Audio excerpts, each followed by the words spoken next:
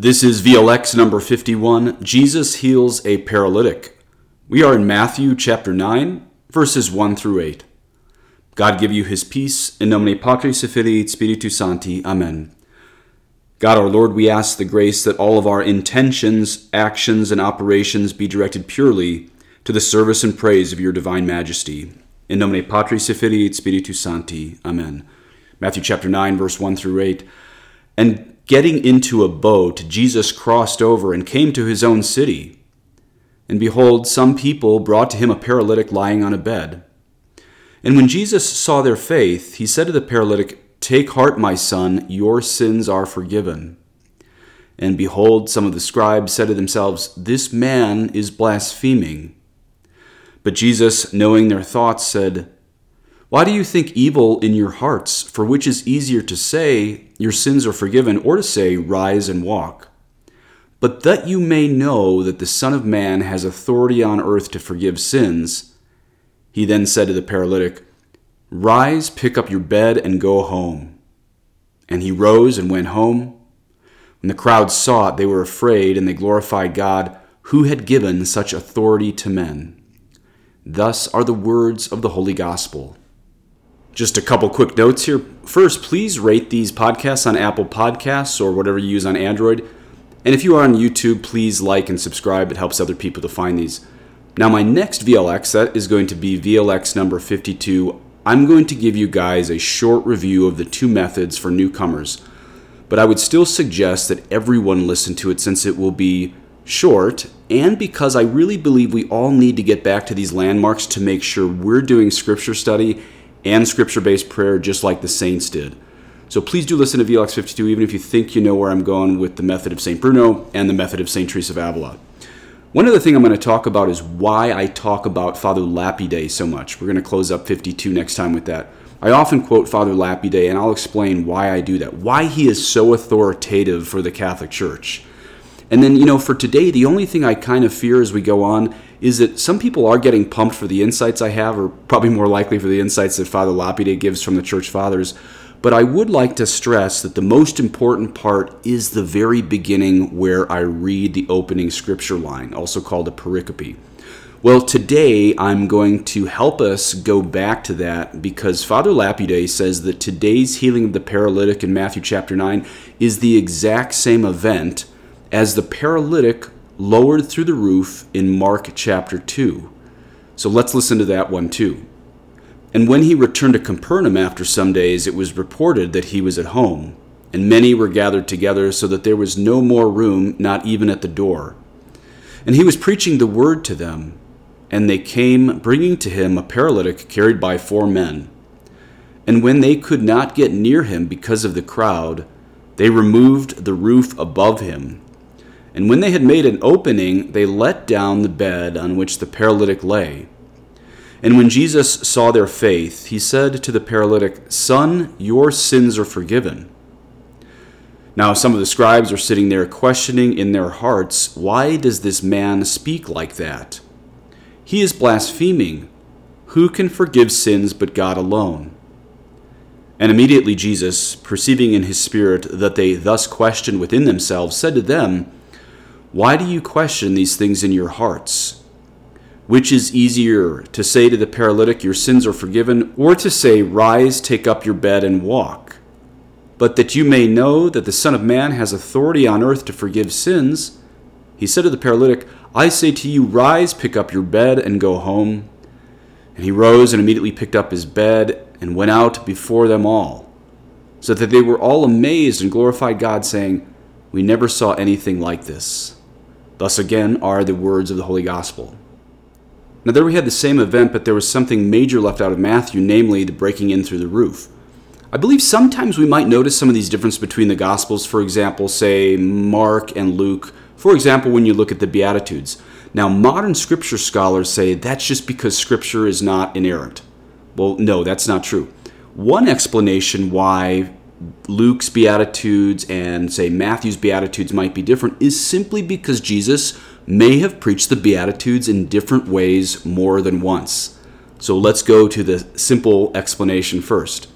But today, Father Lapide insists, probably based on the Church Fathers again, that this is the same event in Mark and Matthew. It's just that Matthew did not include the lowering through the roof, which is no problem. That doesn't make it any less inerrant. But think of how weird that is they went through the roof. I mean, the guy's best friends couldn't get to this miraculous healing rabbi in this very crowded house, so they decided to go to the top and break through. Now, let's put this in modern terms. Imagine if you lived in, say, Italy 75 years ago, and somehow somebody got Padre Pio, the miracle worker, to leave his monastery and come to a private home. And then this person who owns a private home has this big audience with Padre Pio, and then notices people just hammering away with sledgehammers to get into his roof because people wanted to see Padre Pio. Do you think the average Italian 75 years ago would just let someone bust a hole in their roof to get to be near a saint? No, they'd be infuriated. And so I think the first thing we have to realize today is that Jesus must have brought just this an entire atmosphere of peace with him, that the owner of this place was not mad for having his roof get destroyed for these four friends of the paralytic to bust in through the top to bring him to Jesus for a miraculous healing. Now, perhaps he was angry later, and like I said, it's not any proof of a lack of inerrancy if there's a detail that's missing. Maybe he was angry later, the owner of this home. But my point is this: we couldn't fault that homeowner for getting mad, because even 2,000 years ago, what he would have seen was a pretty radical move to just bust in front of him from the top to get your paralytic friends to a healing rabbi named Jesus. And, we have to remind ourselves how odd this was, because we nowadays chalk all this up to kind of weird Bible land where, yeah, it must have been normal to lower someone through a roof to get to Jesus. No, that wasn't normal. We have to realize this was an extremist move even back then. It was an extremist move. And so one thing to bring to prayer is, are you willing to be extremist to get to Jesus? That's the first point of prayer you can enter into. Now, Father Lapide points out there was actually 3 miracles in today's pericope, that is today's section. The first is Jesus forgiving the paralytic's sins. The secondly is Jesus reading the hearts of the scribes. And the third is Jesus heals the paralytic's body. Let's look at Matthew chapter 9, verse 4 today. Jesus says, quote, "Why do you think evil in your hearts? For which is easier to say, your sins are forgiven, or to say, rise and walk?" End quote. Now notice, and this is really important, Jesus didn't say which is easier to do, forgive sins or make a paralytic walk. Father Lapide is clear that the former is harder. Father Lapide says, "It is per se more difficult to forgive sins than to heal a paralytic person, yea, than to create heaven and earth. And there is an a priori reason for this. First, because sin and the sinner, as enemies of God, are much further away from God than paralysis and the paralytic. Also, because remission of sins is of a higher order than nature and all natural things. It has to do with the supernatural order of grace and brings that with it. Grace is the highest communion with divinity, for by grace we may be made partakers of the divine nature, 2 Peter 1:4.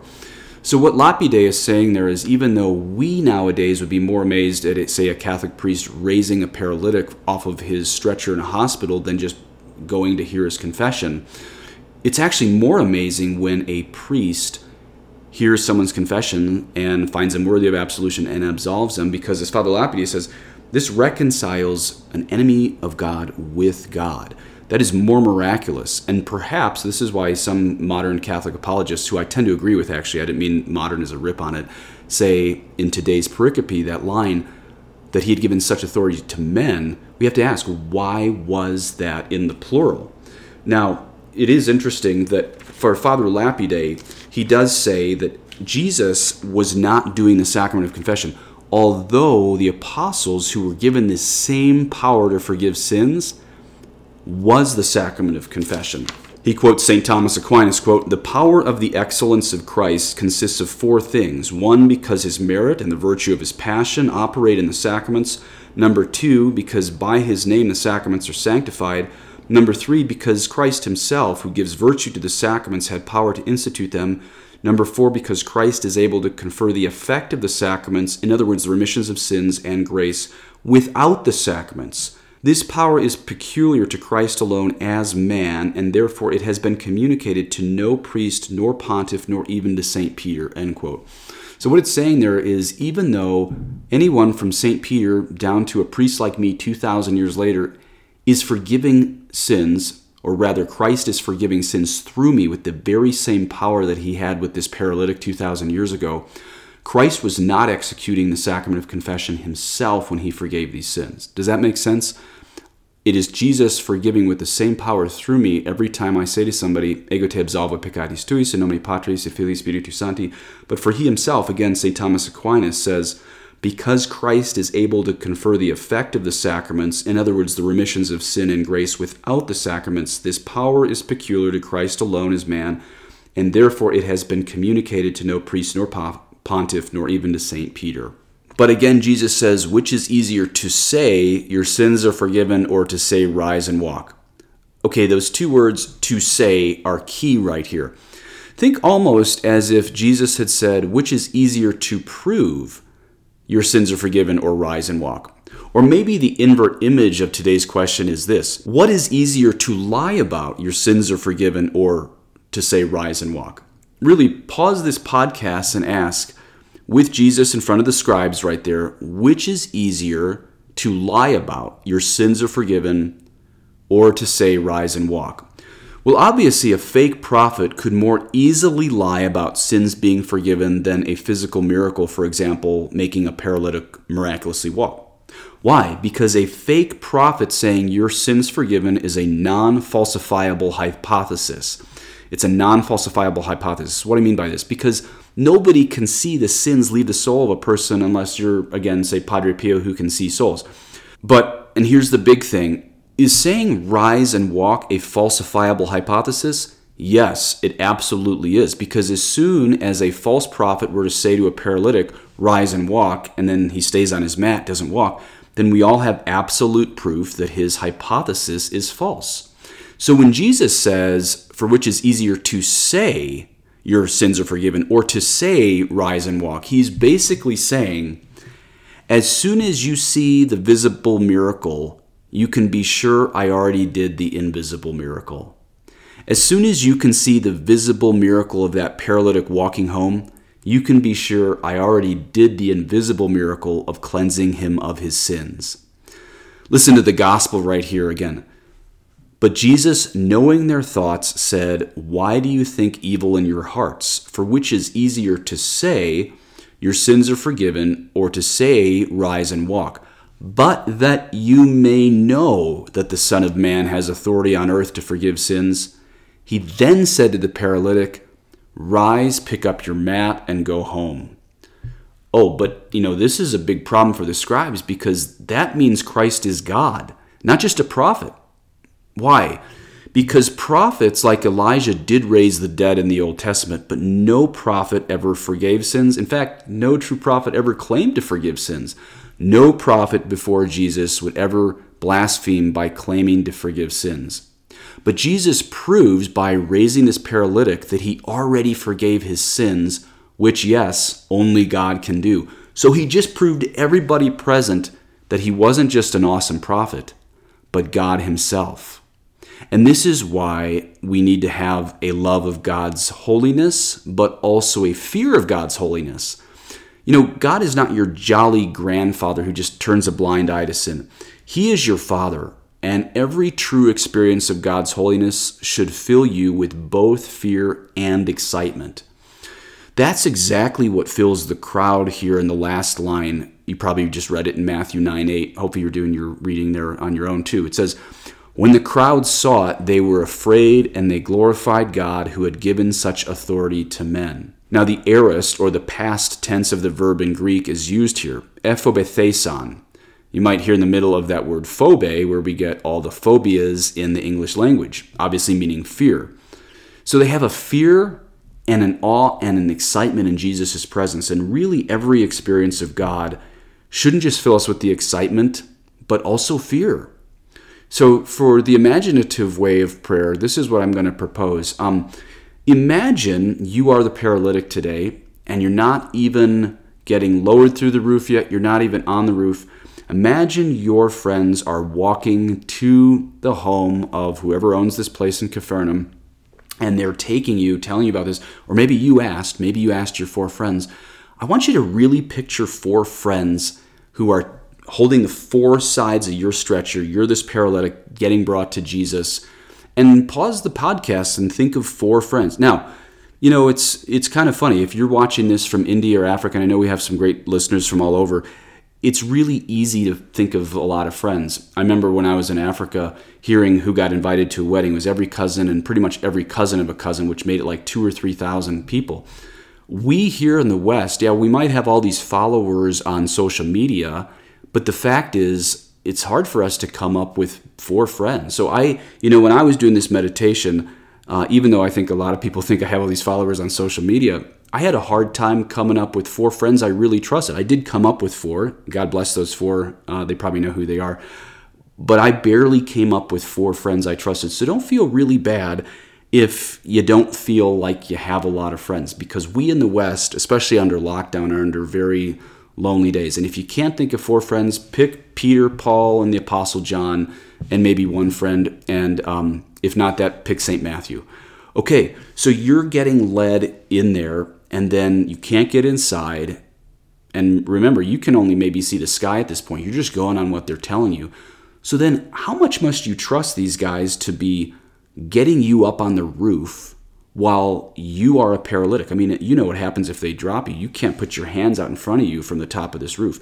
You must really trust these guys. Now, it mentioned that Jesus saw their faith, but Father Lapide has a whole proof that the paralytic also had an extreme amount of supernatural faith already. Otherwise, he wouldn't have agreed to all this thing. So when it says in the Greek, their faith, a lot of modern scripture scholars, I think they imply it's only the 4 people around him, but no, it was also the paralytic who had a lot of faith. Okay, but now you're actually getting lowered. And imagine, just go from the blinding sun of Israel 2,000 years ago to then everything is dark. And let's say as you're getting lowered, you see the face of the scribes before you see our Lord's face. And then you see Jesus' face after you see them. Now, the contrast is held by St. Jerome, who says this, quote, and this is his commentary from Lapide on today's pericope on Matthew chapter 9. This is St. Jerome, quote, "O wondrous humility, Christ calls this despised and feeble one, all the joints of whose limbs were loosed, son, a man whom the priest would not deign to touch," end quote. Okay, I messed that quote up, but the key part right there is St. Jerome points out that Jesus doesn't just say person or, a son of Israel. He says son. He calls you son, or if you're a girl, daughter, while these scribes won't even touch you. So see Jesus' face commensurate with that joy and pride in calling you son after you saw the scribes look upon you with such disdain. And then, again, Scripture is inerrant, even if it doesn't include every detail. And this is where it's not good to be theologically creative, because in times as confusing as that usually just makes a bunch of heretics. But according to the method of St. Teresa of Avila and St. Ignatius, we can be creative with our imagination. So what I would suggest is you picture, after you see the scribe's face as you're this lowered paralytic, and then you see Jesus' face, just picture his hand on your forehead before he heals you, before he says you this final line that we're going to hear in the gospel. If you're doing 15 minutes of prayer, don't be afraid of just spending 15 minutes pretending like you're a paralytic on a mat, and all 15 minutes is just Jesus' loving divine hand on your forehead.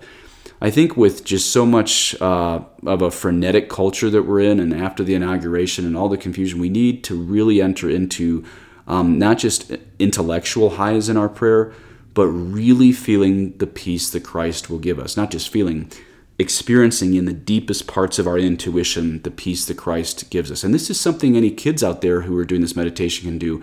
Just meditate, kids, as long as you can, with you laying there with Jesus' hand on your forehead. And then, what are these final lines? Notice that switch Matthew has. He shows Jesus talking to the scribes, and he's a little bit harsh with them because they're such hypocrites and they won't believe he's God and they won't even believe miracles. But then this tenderness as he switches to the paralytic. It says, Jesus, knowing their thoughts, said, Why do you think evil in your hearts? For which is easier to say, your sins are forgiven, or to say, rise and walk? But that you may know that the Son of Man has authority on earth to forgive sins, he then said to the paralytic, rise, pick up your mat, and go home. Notice there, mid-sentence, Christ switched his gaze from his enemies to his friend, you.